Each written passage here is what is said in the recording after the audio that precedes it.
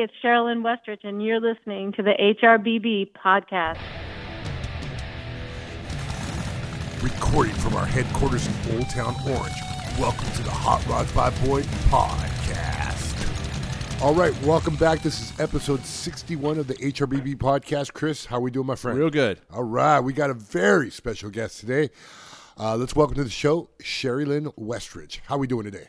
Hey, how's it going? Hey. Thanks for having me on your podcast. Yeah, this is awesome. You're quite the decorated guest. Yeah, you know what? I've been excited about this one for a while. It's like a lot of my interests are converging into one podcast. Politics, music, cars, hot rods, like automotive stuff. So most of you will probably know Sherry from Overhauling, right? Yep. That's probably where, and we're going to get into all that. But man, but you know what? Hold on a second. She's now a U.S. Senator. Yes. That's cool. So I actually had to clarify. I'm a state senator. State senator. State senator for Iowa. Yeah. So, State senator. Yeah, and you know what? I only listen to just below mainstream media for my political stuff. So if I do not know the inner workings, I will by the end of the podcast. So you're a state senator. Yeah, you were just sworn in recently too, right?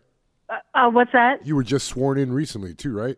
Yeah, we were sworn in January 9th, and so I served in the House for 2 years, and then now I got elected to the Senate. So moving up, and I just got sworn in, and we've been working now for 3 weeks, and it's already getting crazy. It's already, and we're only in 3 weeks. In Iowa, you serve for 4 months out of the year. And then you get the rest of the year off. So cool. Okay. That's how it goes. So that's pretty. I mean, that's interesting because you know how this all came about was okay. So we backtrack. I mean, I knew you from when you were dating Mike Curtis, and that was. Why would you tell people that? Well, sorry. That's how I met you, right? So, I know it's true. It's true. Yeah. That was a while ago. That was a long time ago. Yeah. And then Mike Curtis and I, we met on the Overhauling show. He was doing the wheels with Chip. And then after I did the Overhaulings, we dated for like 5 years. And then I went back to Overhauling. Yeah. And then, so at Dino's Get Down, I start, of course, I people want to talk politics. I talk politics with them. So, I was talking to Chris Sage. He comes by, and I said, we need more conservative women that are, if we're in the automotive industry, right, to represent, in government. And he goes, oh, Sherry's a senator now. And I go, what? I go, really? Yeah. And so it was so weird. This was the weirdest SEMA ever because I went to SEMA with SEMA PAC. They brought me out as a senator. And so, I'm used to going with Overhauling or just going with my company or whatever. And anyway, it was the other end of the spectrum at SEMA this year, dealing with the SEMA PAC, and pretty funny. That's awesome. Yeah. It's and so how did that come about? That you're just getting into this. How did what come about? Sorry. you getting into politics. Well, it actually was that year that we elected Trump, and a friend of mine was going to their door knocking things. It was, people knock on your door and ask you if you'll vote for them, and making phone calls, and I wanted nothing to do with it. But she talked me into it because they were serving chicken and noodles, and then the next night they were serving chili homemade by this old lady that was making the phone calls. And so it's kind of, that's how I got started. I went and did that. And through that, the Republican Party asked me to run. People kind of got to know me and they picked me to be a candidate. And I was like, what? All right. So I ran for office. But to be honest, my interest in politics was, way back in the 1980s. And just looking at the way things were going and how things were changing. And I really didn't like, especially throughout the 90s, how the country was changing. And so I always kept track of politics. I just kind of thought that was a rich man's game. And being a car builder, you guys know as well as I do, you are not a rich man if you're building cars. You're probably losing money. And so that's why I never really pursued it. Is I just thought that it was for folks with a lot of money. And anyway, when I figured out you don't have to have money to run, immediately I said yes. And so yeah, it was kind of through that. But I always kept track of what was going on, and to be honest, I'm one of the only people that I know. Right when I got out of high school, I would read the bills before I would vote on them. Like, I just refused to vote on anything before I read it.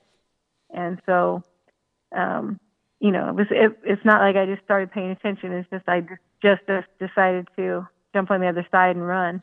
Because you grew up in Missouri, right? St. Louis area, just right? south of St. Louis. Yep. Okay. So then. So how did you become representative of Iowa? Well, some friends of mine,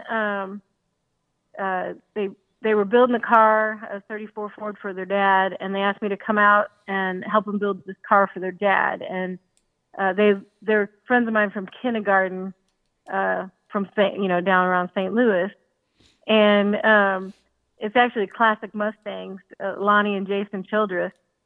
And so I went to help them build that car, and we ended up going to a track up in St. Louis and running autocross. And at that track, running autocross, some guy walked up, and it was their friend, and I just pointed to him. I said, I want that guy. So that ended up being Ross McCombs, who's the founder of QuickTime Bell Housing.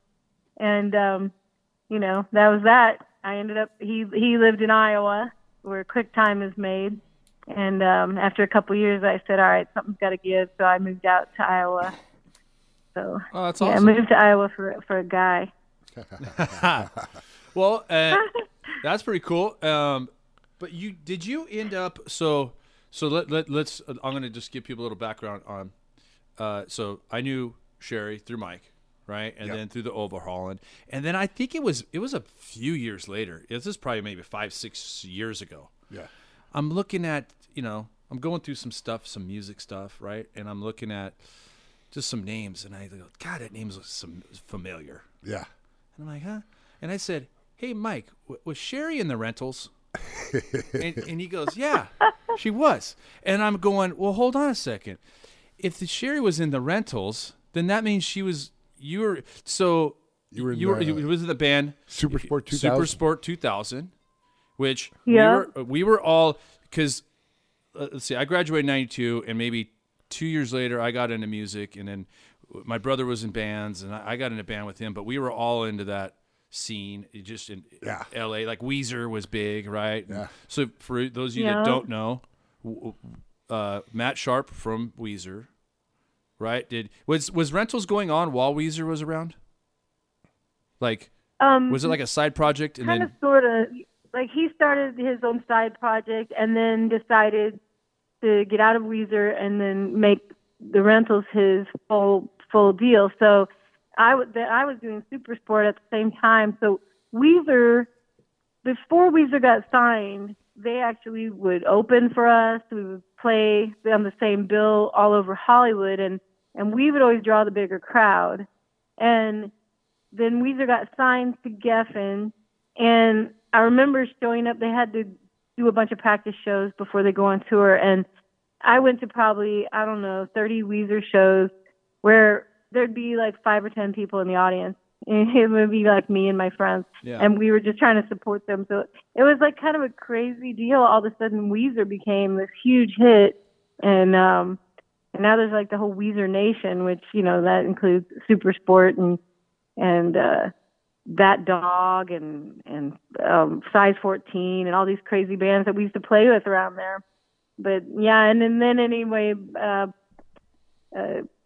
Matt asked if I would be in the Rentals, and so I joined up with them. And then Madonna saw this video that we made, and Madonna signed us to a record contract, and we ended up touring all over Europe, all over the United States, playing with all these intense bands like Alanis Morissette and the Chili Peppers and anybody you can name really that was playing at that time. We did all those K-Rock Christmas shows and all that. So it was rock star life.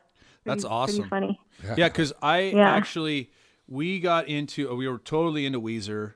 And then, so we were obviously in all the other bands and your band. And because you guys were on that, that tribute album, the Michael and Carly tribute album. Yeah. Yeah, so, Michael and Carly, they were the greatest girls, and they and so we tried to contribute a song to that album. That was Faster Kitties. Yep. And to be honest, like that's the only song at that time that we had recorded and ready to go. So it's kind of an odd song to put on it, but we just wanted to be on that tribute to them. So we put it on there. That's awesome. Yeah, that and dude, I honestly, there was a short period of time where I was working for the phone company between my dad's business building back up, and that I must have played that album a million times, over and over, a million times, man. Do you know the words? Can you sing a little track for me? Yeah, okay. I'm not going to sing it, but I remember it's Faster Kitty, Get on the Train. Oh my God! No, you know what I was gonna cue it up. I should have queued it up and played it. Yeah. You should have queued it up. It was a pretty good song. Yeah, that was cool. Well, and then we were totally into that band Size 14, and they got signed, I think, to Island Records. And dude, their stuff was awesome, musically awesome. I mean, and then we saw, like, it was something that came up because I think a lot of my friends at the time weren't 21, so. Your Super Sport 2000 was playing with Size 14, and my friends were all jealous because I took my girlfriend at the time, and we went. So we saw you play and Size 14 play, and it was a great show. And I don't know the club. I don't remember the club. It was just one of those clubs in LA. The Whiskey or something like that. No, it wasn't even that. It wasn't even like the Whiskey or the Viper Room or anything like that. It was something smaller like that. It was like, yeah. God, it was Raji's or something. Yeah, I don't know, man. You know what's funny is, years later, like I would play the shows and then I wouldn't hang out. After we got off stage, I'd book it. And so I didn't see if we were opening for someone or if someone played before us. I never saw them. So I never saw Size 14. Oh, really? Maybe a couple times. But then I guess they wrote a song about me. They did. And they Super Babe 2000.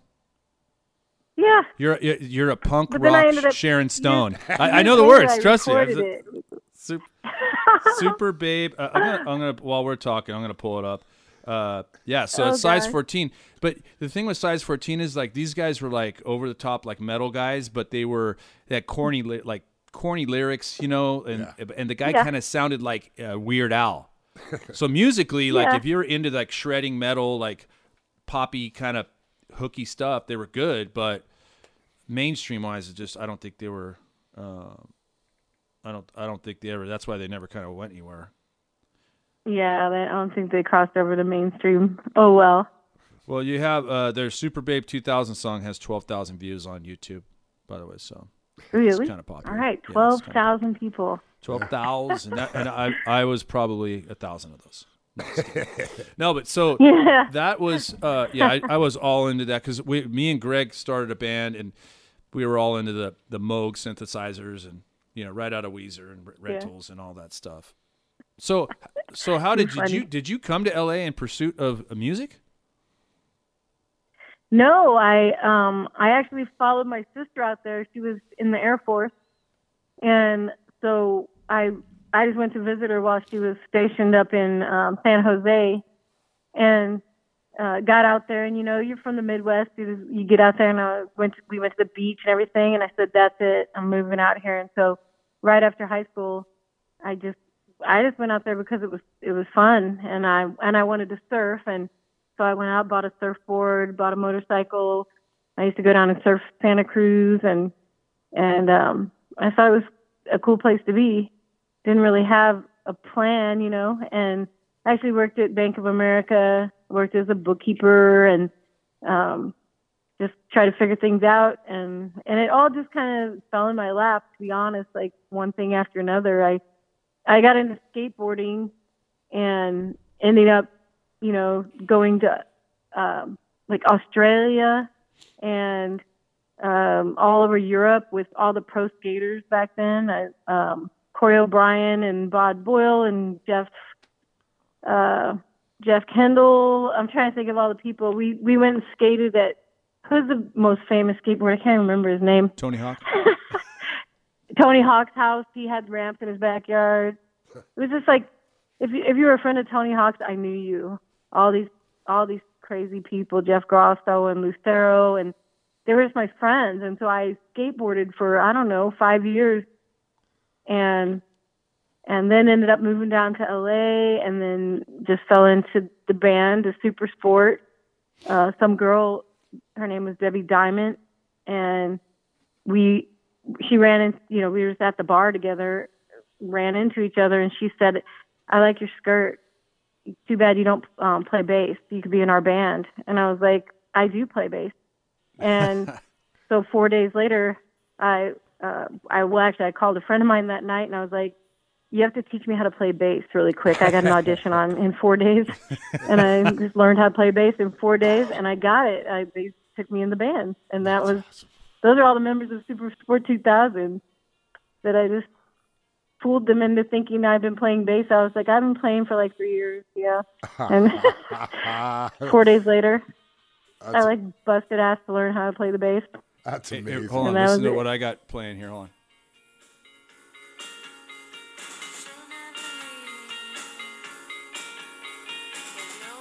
Can you hear it good? What is that?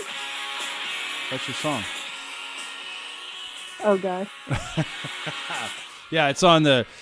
Somebody has it. It was hard to find because I lost my original copy, but someone posted that whole album, that tribute album, on YouTube. Oh, really? Yeah, they just don't have. They don't have the songs. Like, you can't really. You have to find the songs. You can't. It's really. all one. It's all one. Oh, Yeah, it's one long. They have the track list. Well, I have the album somewhere. On a CD somewhere. Yeah. No, that's rad. So. Skate. Cool. Coming out, follow your sister. Then you just get into surfing and skateboarding, traveling the world, then music. So were you like an athlete in high school, or like what? Because you seem to be pretty gifted. You picked up the bass in a few days. You were a skater, surfer. Yeah, in high school I did all the sports. There was basketball, volleyball, tennis. Okay. I ran track. I used to break the records for the long distance track, but then I was in choir every single year all the way through.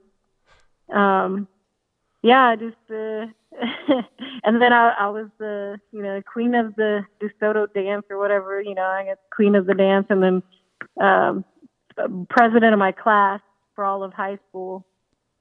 And that was like a Revenge of the Nerds thing, because when I got in 8th grade, I switched over to the public school, and somebody pointed at a boy and said, "He's a popular boy." And I said, "What's a popular boy?" I didn't know what it meant.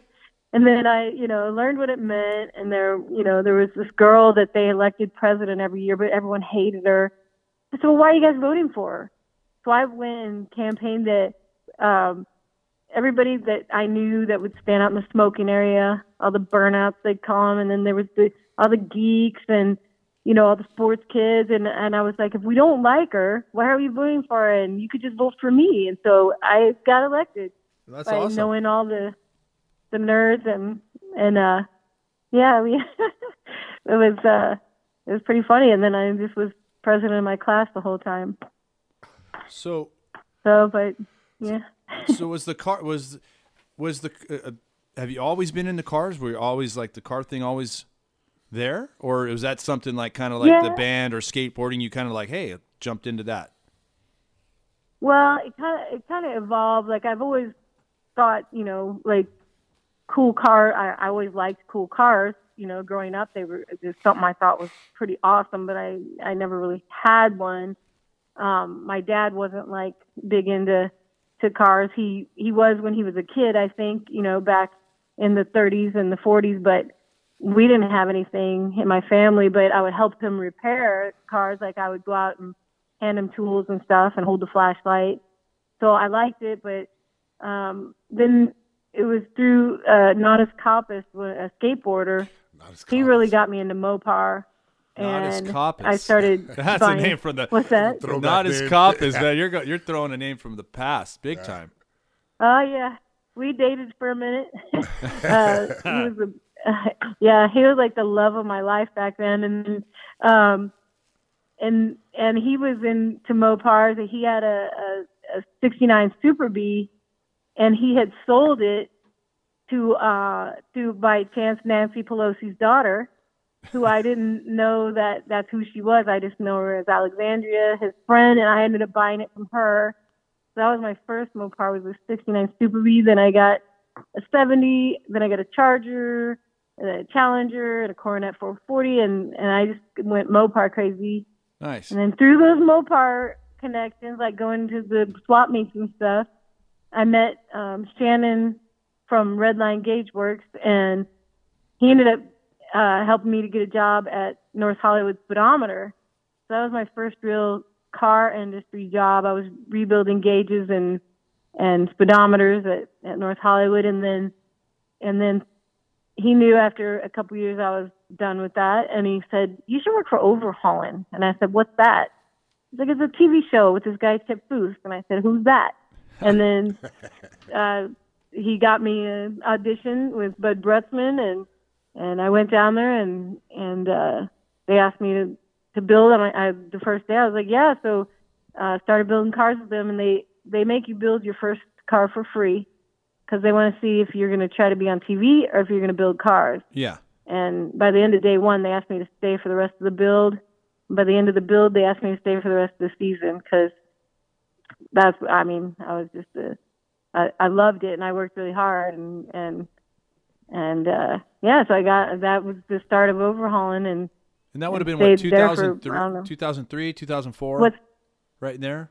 I think right around then. Yeah. It was like season 3 of their when they started season 3 is when I was on it, and I built probably 70 cars with them, something like that. Wow. Well, now it's up to like 75 because like 2 years ago they called me back and asked me to do 5 cars, and one of them was the Shaquille O'Neal build. Oh, okay. So that was pretty cool. Got to fly back out there and do a few builds with them. I think that was the last season that they did. Really? I don't think they're doing anymore. Yeah, I don't know. I don't think they are. Yeah, I think they're done finally. They always say they're done though, They always say it, and then a year later you're back, sucked back in. Well, yeah, because didn't they change kind of production? Didn't Chip take on some of the production? They moved it over there to. Yep. Yeah, because my buddy Eric was running. He was one of the production managers. Oh yeah, I worked with him. You know Biggie? Yeah. Yeah, no, that's cool. And then so that's how you met Mike, was on Overhauling. Yeah, he walked in and was doing the wheels one day, and he said that the reason that he liked me is because he called me the B word in the conversation, and we were talking to a bunch of guys together, Yeah. And he said, yeah, during that conversation I called you the C word and the B word, and you didn't even notice.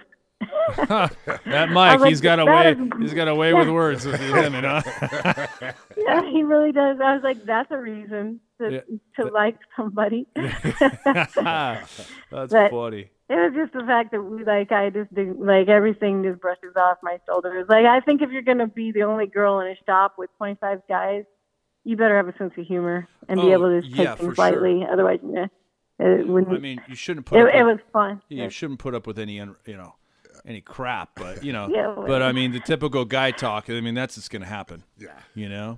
And he was just goofy, and he's not a mean guy, It was just whatever it was. I don't even remember it. It must have been some funny joke, and it's hilarious. It wasn't. It wasn't in the context of putting you down or whatever. Yeah. Well, nobody was mean to me there. Everybody was very cool. Well, Australian people, they use the C word like it's like like dude. Yeah, like dude. Yeah, pretty much. Yeah, you silly. Exactly. Yeah. Same in the English do the same thing. Right. So I got used to using that word.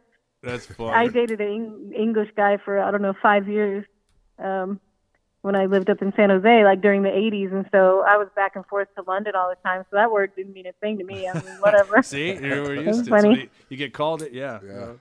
So, Yeah. See So you let- next Tuesday. so Right. let me ask you. You are also the owner of Mallwood USA, which is a manufacturer of hydraulic clutch pedals in your hometown. How did that come about? Yeah. So they brought me to Australia to do the Motor X show, and I was signing autographs in this guy's booth, Malcolm Wood, and so he's Mal Wood, and that's actually his idea, that clutch pedal being under the dash, how it is. So we make a hydraulic clutch pedal kit that bolts to the bracket under your dash, so there's no modifications or anything, and it's just a bolt-in, really simple system. Most of the systems out there, you'll see that they bolt to the firewall. They have linkage linking to the master. Ours is a 1-to-1 right on the pedal, 1-to-1 ratio, just no linkage, nothing to adjust. It's like, and so when I saw that in Mal Wood's booth over there in Australia, he was making them for the Holdens and the Utes and all those Australian cars over there. And so I asked him, I said, hey, do you mind if I, design these off your system in America and do them for the left hand? And he was like, yeah, we made a deal. I told him I'll buy my master cylinders. They're proprietary through Malwood. And so I buy those from him. And then I designed all the clutch pedals you see on my website are designed over here in Iowa. He didn't, it's his idea. So that's why I named the company after him. I said, Yeah. look, I'm going to use the Malwood name out of respect for your idea, Well, that's cool. But it's taken a lot to design them because we want them to be year, make, model specific and just bolt right in. And that, it takes some work. It would take an engineer to copy that. And things are going pretty good? Kind of spectacular this year. Nice. The word's kind of getting out. I think people are starting to hear about it. And to be honest, in the last 2 months, it's just blown up. And, it was, it's kind of been word of mouth. I haven't done any advertising at all. And so, it's like if you hear about it from a friend, that's how you heard about it. And so it kind of was good because I let the company do grow slowly, so I didn't have to take out a bunch of loans. But All Chevy Performance, I think, did a write-up about us. I don't know if it's out yet, but I have this feeling that it's going to blow up once that comes out. No, that's good. Well, and this podcast. with our 15 listeners, Yeah. we'll be able to get you.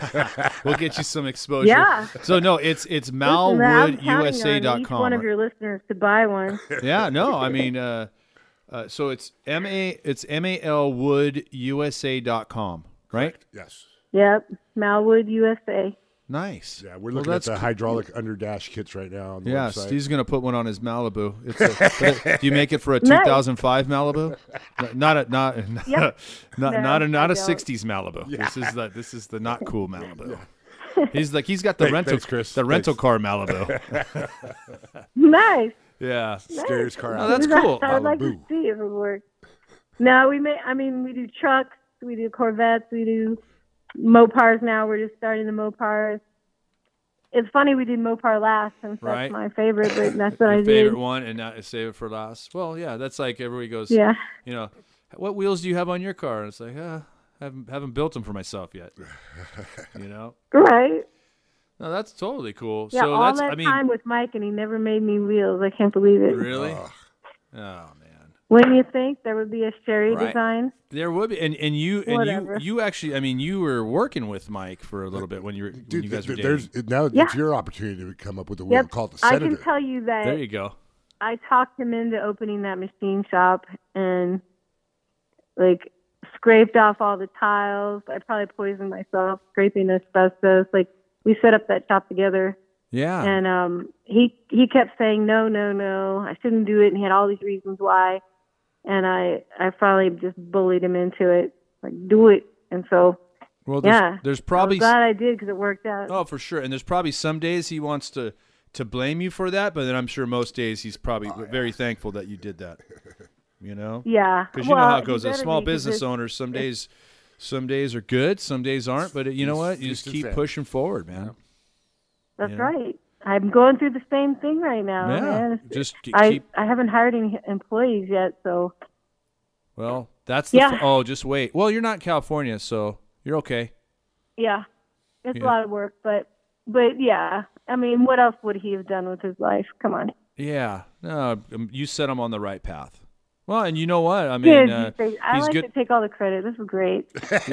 Yeah, well, no, and Perfect. he's good at what he does, and him and I have a good relationship. And he machines a lot of parts for me, you know. And Yeah, hey, I would say hands down best machinist. yep. Don't And, you think? I yeah, really do. yeah, He's just, and like, he's super good. he's 3 doors down from me. I see him almost every day. So, yeah, the Orange Depot Center, Yeah. we've taken it over. Orange Depot. my Orange old Depot. stomping ground. We used to ride bikes around there. Wait, so what are you doing in that building? What do you have going on? So I have, right now I have just my wheel shop. Basically, Mike does all the machining for me. I use another machine shop as well. But then we do all the assembly, final detail, unboxing, all the wheel repair. I'm in Unit M. So, Oh, okay. yeah, I'm in Unit M, where Thomas used to be. Yeah. Yeah, so so Thomas moved. He was trying to find a reason to move out to build a shop at his house, and I said, "Hey, I need to move somewhere," and I moved in. Nice. So then I had all my personal stuff and my cars and stuff. So I moved. I'm renting a Unit F as well. So I got. Oh, yeah, of course. I got Unit F. So, yep, F and M. I love it. Well, makes me miss home a little bit. Yeah, no, it was cool because then you Well- went. Then before you went back east, you worked for Wheelsmith for a minute too, right? Yeah, I was there for, I don't know, a year or something. Okay. And so I worked for Wheelsmith for all that time, and then that's when Chip called me one day and was like, "We're going back. We're doing overhauling again." So that was like another 3 years of overhauling after I worked at Wheelsmith. That's cool. So did you? Yeah. What? And overhauling was set up a little differently than most of the reality show, like like my dad's show and American Chopper and stuff. So it probably, I mean, your time frames were probably not that fun, but No. and I'll be honest, this disclaimer, I don't know, I've probably maybe watched 1 or 2 overhauling episodes all the way through. Like I was never really Well, into, you're probably just watching to see your favorite rock and roll star. that was that exactly. No, you know what? We worked 7 days in a row, and we worked literally 19 hours a day. And you go home, get 4 or 5 hours sleep, and come back every day. Yeah, that's because crazy. it was supposed to be a 7-day build, and that's how I started, was 19 hours a day, and it just killed me. It was so hard. And then years later down the road, we got a different production company, and then it was like a 10-hour day instead of the 19 hours, because Chip's wife was getting a little tired of it, and so then it was easy. We still did the time frame, like we counted out the hours that it would take to build it in 7 days. We just did it over a longer period, but the same amount of hours, Yeah. as we used to put in. So it was a little easier. But those first, the first 40 shows, 40 cars that I built with them, it was 19-hour days. It sucked. It was 7 days of fun torture. Like the hours sucked, but the job, you didn't really feel like you were working because you got 25 different people in that shop that are, car builders just like you. And, and so you're learning something from them. Like if you were to come build with us, I'm sure there's all kinds of stuff that you would have showed me I didn't know, Yeah. So you're just, it's like they always say if you're doing what you love, and so I was, and so the 19 hours just kind of flew by. No, that's cool. I mean, it sounds like maybe at times you got a little burnout on it, but it's, like you're building cars at the end of the day, right? So yeah. At the end of the day, you're building the car, and then at the end of every week, like you're meeting that whoever you're giving the car to is usually like a super good person that does something for other people, or maybe they went through something, like people that got put in wheelchairs or whatever, and you're building a wheelchair equipped like with hand controls and everything for this 21-year-old kid. And you meet his family, and his dad comes in the shop watching you build it, and it's going to be this big surprise. And then at the end of the week, here comes that kid, and you're giving this 21-year-old kid who's stuck in a wheelchair for the rest of his life, and you're giving him the ability to drive that GTO that he was building, that he couldn't finish building, and he can roll up, attach his wheelchair to the bracket, flip himself into the car, flip the wheelchair in the back seat, and go pick up his date. That's awesome. And be independent. And then his dad stands there, and they, on the show, they give him the opportunity, and then his dad just starts crying, and telling you, like, you don't know what this means. And, so every week you just cry out of happiness, show us all on the show. If you watch the show, at the end, everybody's crying. And it was real. It was like, damn, we just did that for somebody who's super cool. And yeah, it was pretty much the best job I ever had. That's awesome. Yeah, that's cool. It's cool when you can, I mean, I've watched, my dad had dealt with like Make-A-Wish over the years and stuff, and just watching just somebody just getting so excited about something that we do every day, and just, but like, they're not, they either have a short time to live, or like you said, like you're giving somebody, mobility, right? You're changing someone's life. It's just, it kind of puts things into perspective. It's like, that's awesome though. That's, it feels good, and it just it's like happy cry. But so what did Boy do with the Make-A-Wish Foundation? Did the kids wanted to come there? Yeah, we had early on. This is in the, I want to say, the 80s. I don't know how long the Make-A-Wish Foundation was around at that point, but it seemed like it was something new. And there was they reached out to my dad. And my dad was kind of like the point person, but they said, this guy, he's got cystic fibrosis, and it's not looking good, but he's followed you, and he gets the Hot Rod Magazine, Street Rodder Magazine every month. And so they coordinated it to where, I mean, they came down, I want to say, for a week, and every day. And the kid's condition at the time, his brain wanted to do more than his body would let him. Right. So I just remember them scheduling this thing out for over a week. And, they did everything from just taking them in hot rods.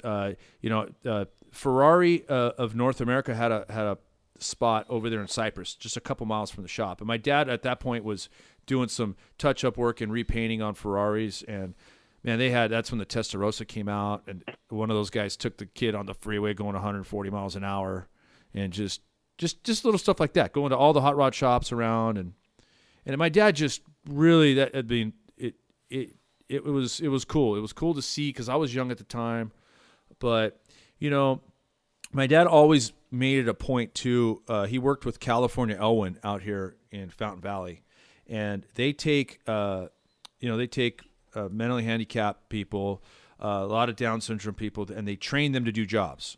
And then my dad would always hire those people, and it was always a joy. And I remember at every little banquet or luncheon, my dad would always have these like special awards for them, and just, Okay, so Tom worked. Yeah, Tom. There you go. So Tom Purinton, who is actually, I think he's still. I just talked to Mike not too long ago. I think Tom is still alive. Tom used to come. So Mike and I would go pick up Tom, and we would bring him for Thanksgiving and Christmas to the house at Easter. Yeah. Like, not Christmas because we would leave to Colorado, but Thanksgiving and Easter, we go pick up Tom and bring him to the house. And and he was I awesome. think he was great. Between Mike and Dwayne, they they had Tom covered like on most holidays, like picking him up and stuff. And Really? yeah, Dwayne brought him to. We had a couple Boyd Memorial barbecues that Dwayne picked him up and brought him over there. Yeah, dude, that guy was crazy. He was a cool guy. I mean, dude, but, I have to say, he would make like on Thanksgiving he'd make it the best day, but he'd also ruin Thanksgiving because he would come in and he had a tick where he would just repeat things over and over. Oh my gosh! And so you'd spend the entire Thanksgiving and so just he would repeat whatever it got in his mind that day. Oh, and then talk about diehard batteries. One time, what's that? Yeah, he if you could get him wound up, like he hated Mazdas. Yeah. He's like, Chris, you don't want to buy one of them junky Mazdas, are you? And I go, no. And he goes, and then he would always ask you, hey, Chris, does your truck have a diehard battery? It's got to have a diehard battery, Chris. And this guy, he was really good between like 40s and 60s cars, right? Any car. Yeah. This guy couldn't tell you his last name or where he lives, but he could tell you the year, make, and model of any car. It was amazing. I love it so much. Yeah, and it was like, I don't know what his diagnosis was, but I think it was kind of like, I don't know, something maybe happened at birth, they said, maybe he got asphyxiated or something. But so much fun. Yeah, crazy, right? Oh, man, there's so much stories with those guys, But my dad always, because yelling at George. Oh, George, nobody's the going to crow. get these jokes. Every crow. But that's okay. What's that? I said nobody will get these jokes but you and me because we know Tom. But it is like the sweetest thing that your dad hired him. He took him on because that's work. That's you got to take care of Tom. He's a sweet guy. Oh yeah, all those guys, and it's because my dad because my dad would get burned out because my dad would just like, he would do stuff for people and people would just ask for more and just they beat you up. But these guys, I mean, you give Tom a donut or something in the morning, man, he'd be the most appreciative dude like for the rest of the day. You know? Or give him a little award, and then he goes. My dad just goes, you know what?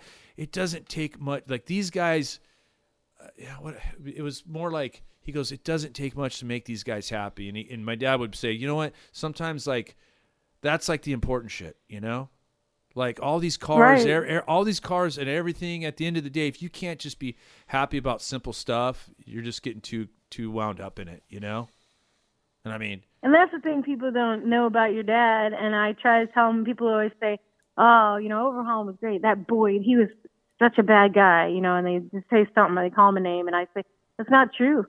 I'm like, "That's editing." And I say, "You don't know half of what this guy did for people." Oh yeah. And what a good person he was, And then I tell him about Tom, and I tell him about different things, and explain how the show is edited. Where you might say like, "We're never doing this again," and then you come back 5 minutes later and you say, "Yeah, actually we could," and they didn't. They edit that part out. So the part where your dad was being cool, sometimes they were trying to turn him into the villain of the show.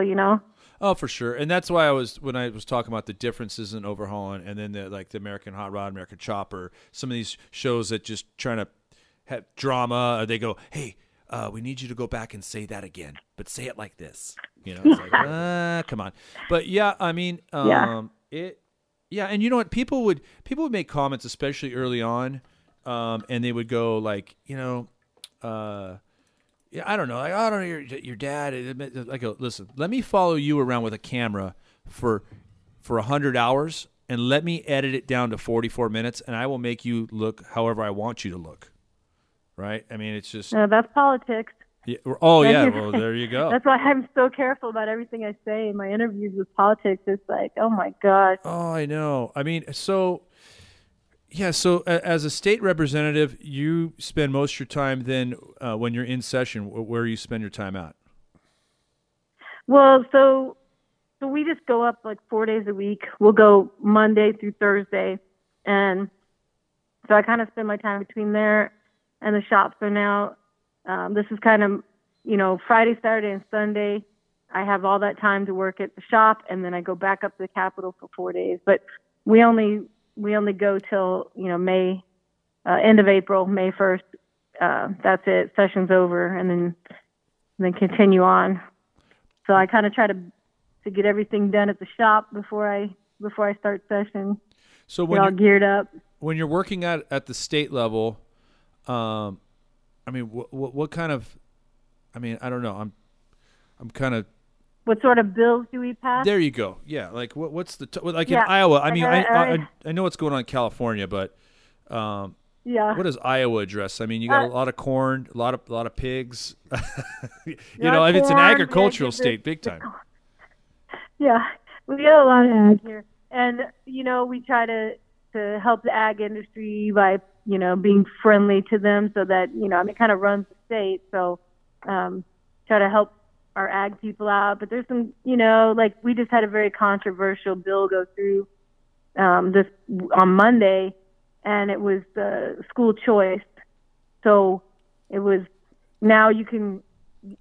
Everybody gets a free education in this country. You go to public school. Well, if you go to a private school, then you don't get a free education. Your parents have to pay for it. Yeah. So we made it to where some of the money would be in a educational savings account for people who wanted to send their kids to private school. Well, at least the state pays for some of it.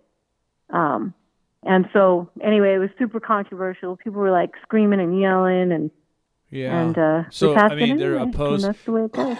Yeah, I mean, it makes it in some level it makes sense. Like if you decide, I mean, there's money set aside for your kid for the public system. Yeah. So on some level, if you decide to not use that public service, with that money, where's it go?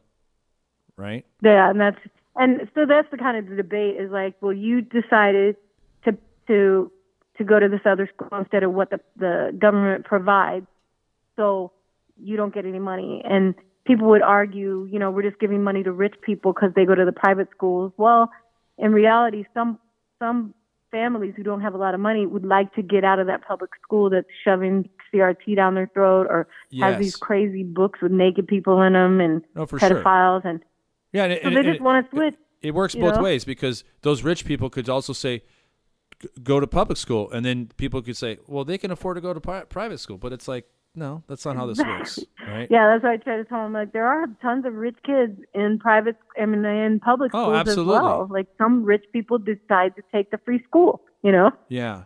Well, I mean, it does become a slippery slope because then you have the people what happens to the people that pay the taxes that decide not to have kids, right? And then those people chime in. Yeah. But you know what? That could be a large debate. Now, I'm going to bring something up because I think California gets a lot of its pork products from Iowa, if I'm not mistaken.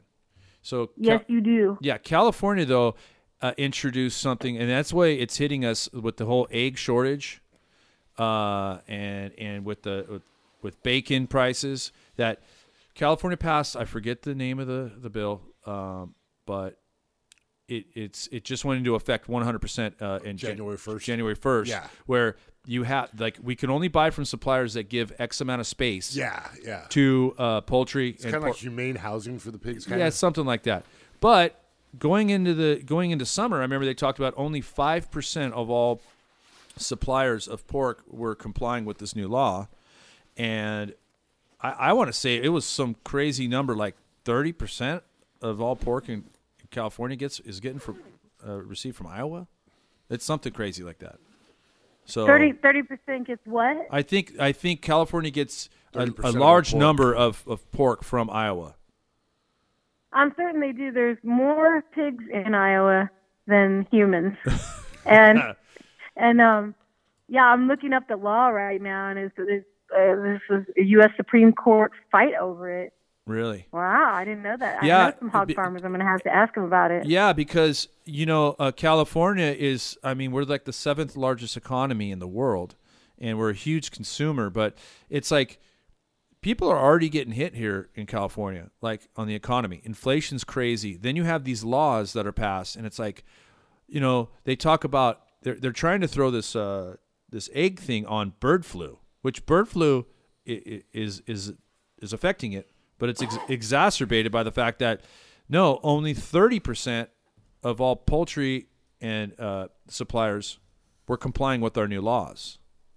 So it's like, well, that's why eggs are $10 a dozen right now. Yeah. It's crazy. Well, I'm just going to make you jealous because I get free eggs.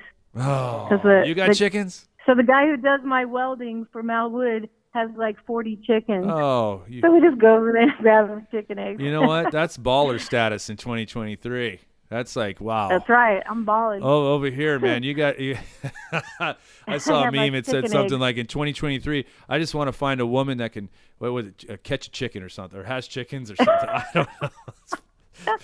You just want to marry a chicken farmer. Is what Yeah, you wanna chicken do. farmer. Yeah, it's crazy.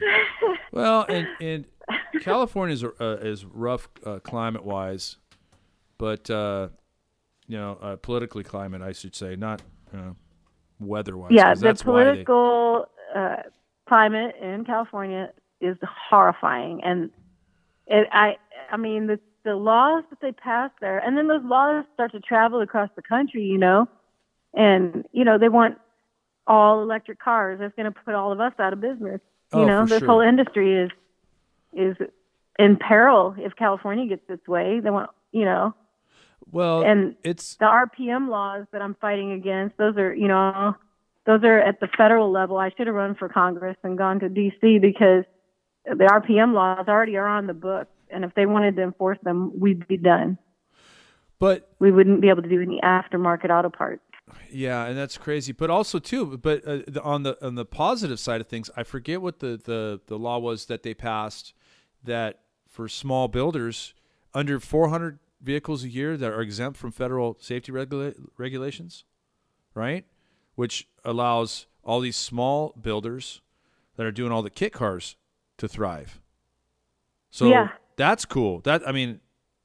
Yeah, that's a good one. What about the bigger guys? Once you start growing, it's like, Oh okay. yeah, no, that's the thing is, and so these so that company, what they're gonna just say at 400 cars, they're gonna say, hey, we can't sell you another car.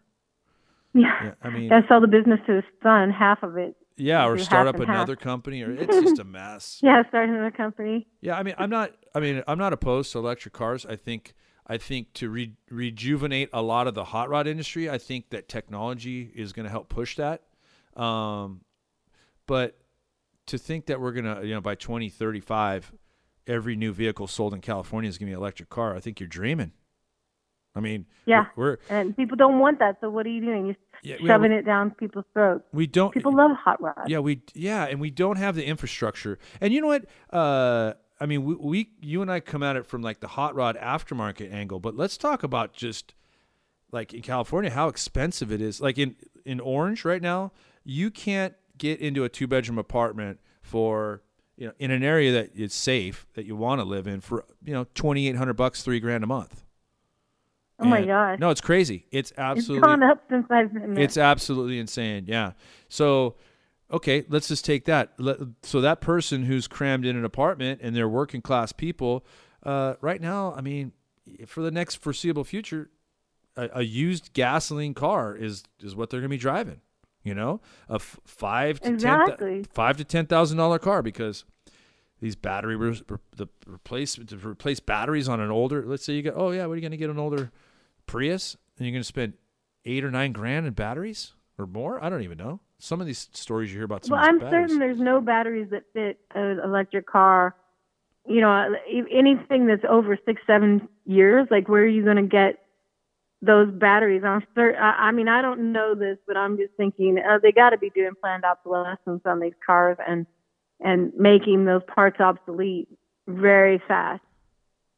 Yeah. Because even on a, you're not going to find a 96 vehicle that you can find parts for. I'm guessing. I don't drive those, but.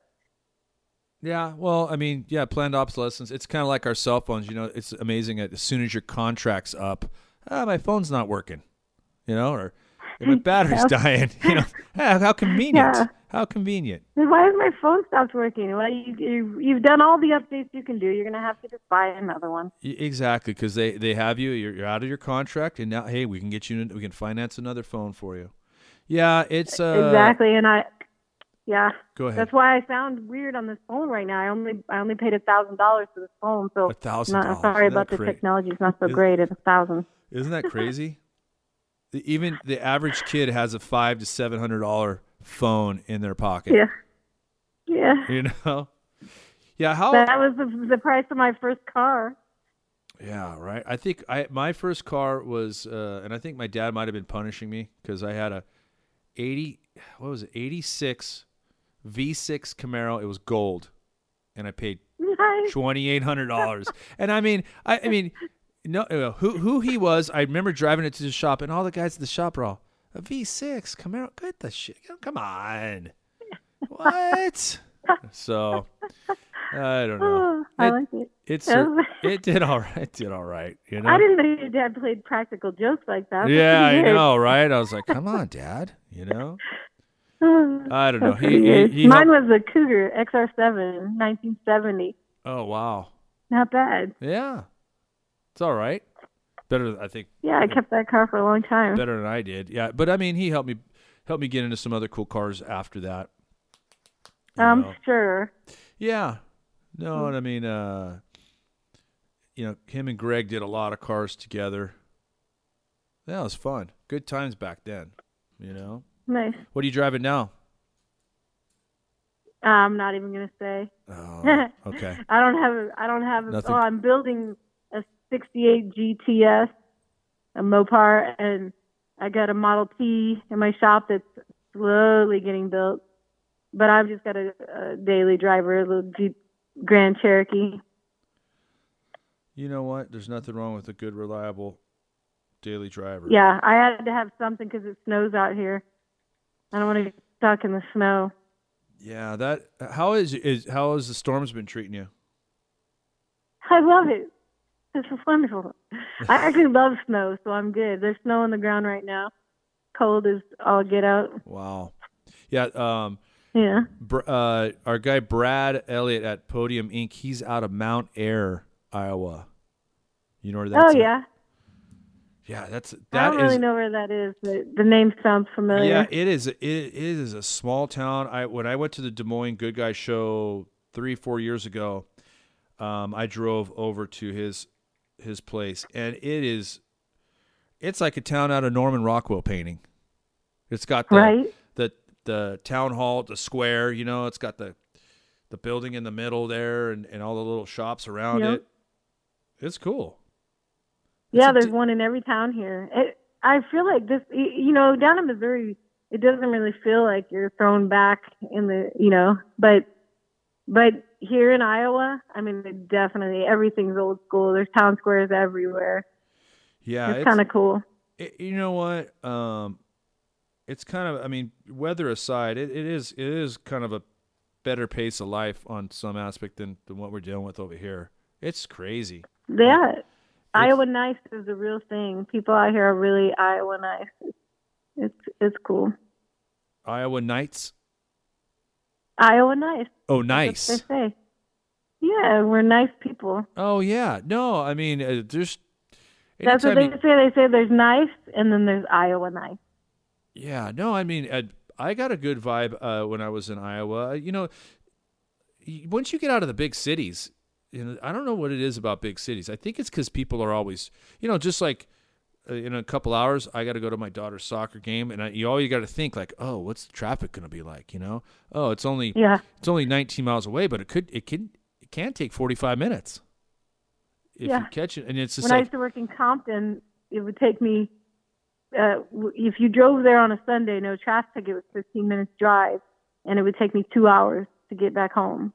Oh yeah, and on a weekday traffic, it was a nightmare. Oh yeah, no, but it was only 15 minutes away. Yeah, one of the polish shops we were using was in Compton up until a few months ago, and yeah, it was one of those things. They close it at 2:30, but even if it's after 1 o'clock, like you don't want to drive out there. You just it's not that far. I mean, you leave at 6 in the morning, you could be there and back in an hour. But if you left at 1, yeah, it's easily there and back in 2 hours. Yeah, it's an all-day affair driving over there. It's I don't know. I've been doing this California rat race for almost 49 years, so I don't know. I'm over it, but you just keep going, man. Yeah. It's worth it. Well, you're at the Orange Depot. You got it made. The Orange Depot Center. Yeah, you know what? When's the last time you've been to Orange? To Orange? Yeah. Oh, I came out. I visited my old shop out there because I had my shop after I left Mike's Wheel Shop. I went over and by the Swedes over there. I had the shop across the way. Do you know where all the Swedish guys do No. import export over there? Where at? What city? In Orange? In Orange. Huh. What streets was it on? It was over by Orange Hardware. Oh, yeah. Are they still in that parking lot? Yeah, I was in that same group of shops right there. Oh, okay. Yeah, And, with that guy was that guy Donnie over there, the diesel guy? Yeah. Yeah. Yep. Yeah, He he's was still over there. I was there. There's a bunch of Swedish guys that would ship back classic cars, Okay. and so they were right across from me. And so I went to Sweden. Have you gone to the Power Big Meets over there in Sweden? No. I've never been to Sweden. It's called. All right, this is the show you got to go to. It's my all-time favorite.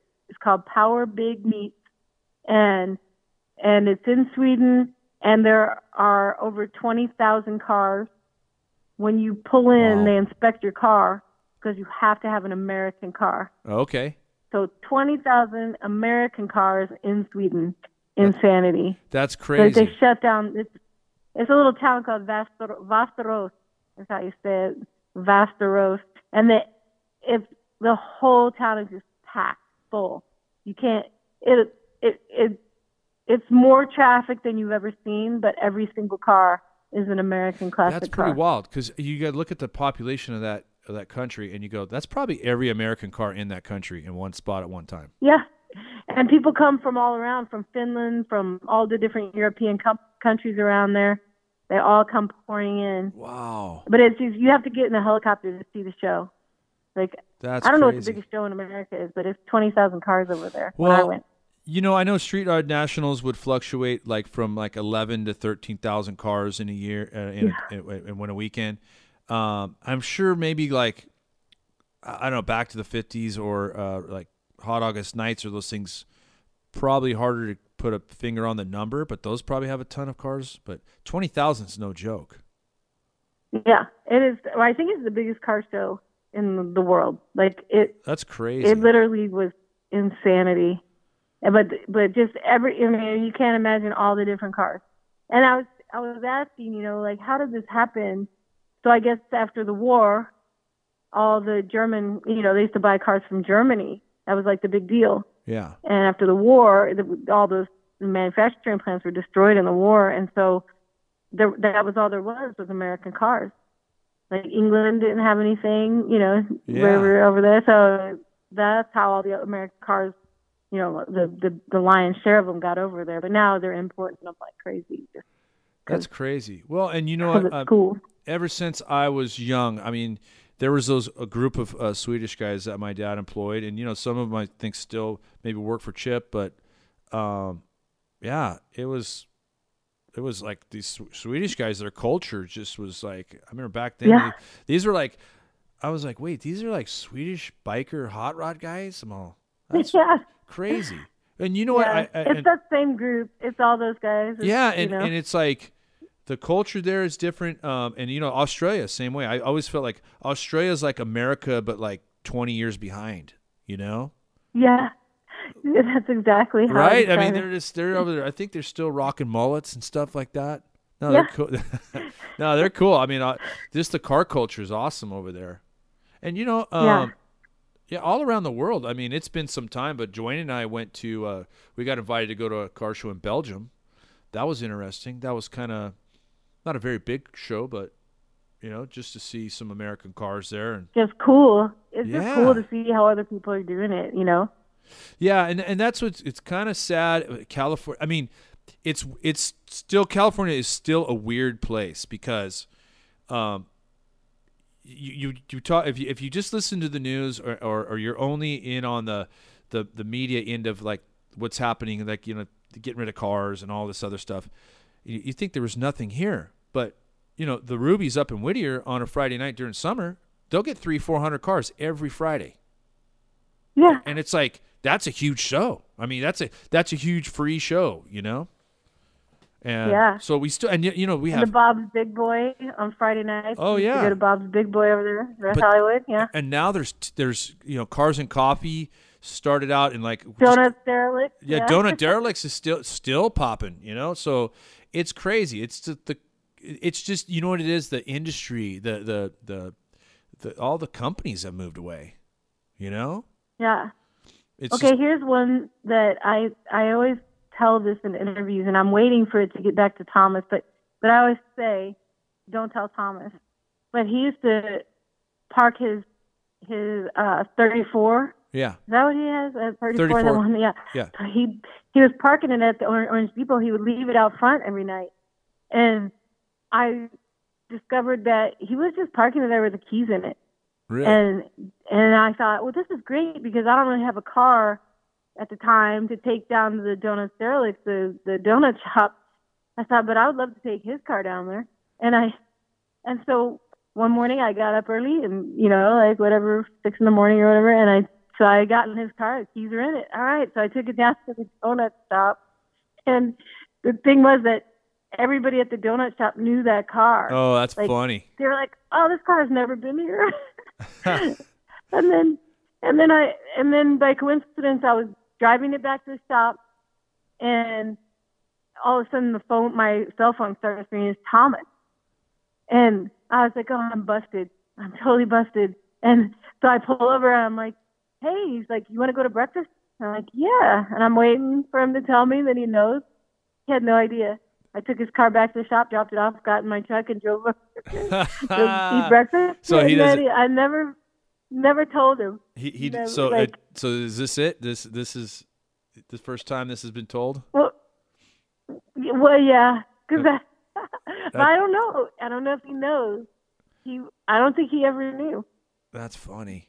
I guess that's Grand Theft Auto, isn't it? I shouldn't really be telling that as a No, senator. but statute of limitations is up. That was years ago. You're okay. Yeah. And you know what? I'm sure Yeah. he left the keys in it for a reason. He let me borrow his car, his all kinds of that gold. I don't even know what year that is. He's got that gold hot rod. which one? 32. Oh, okay. It was a coupe with fenders.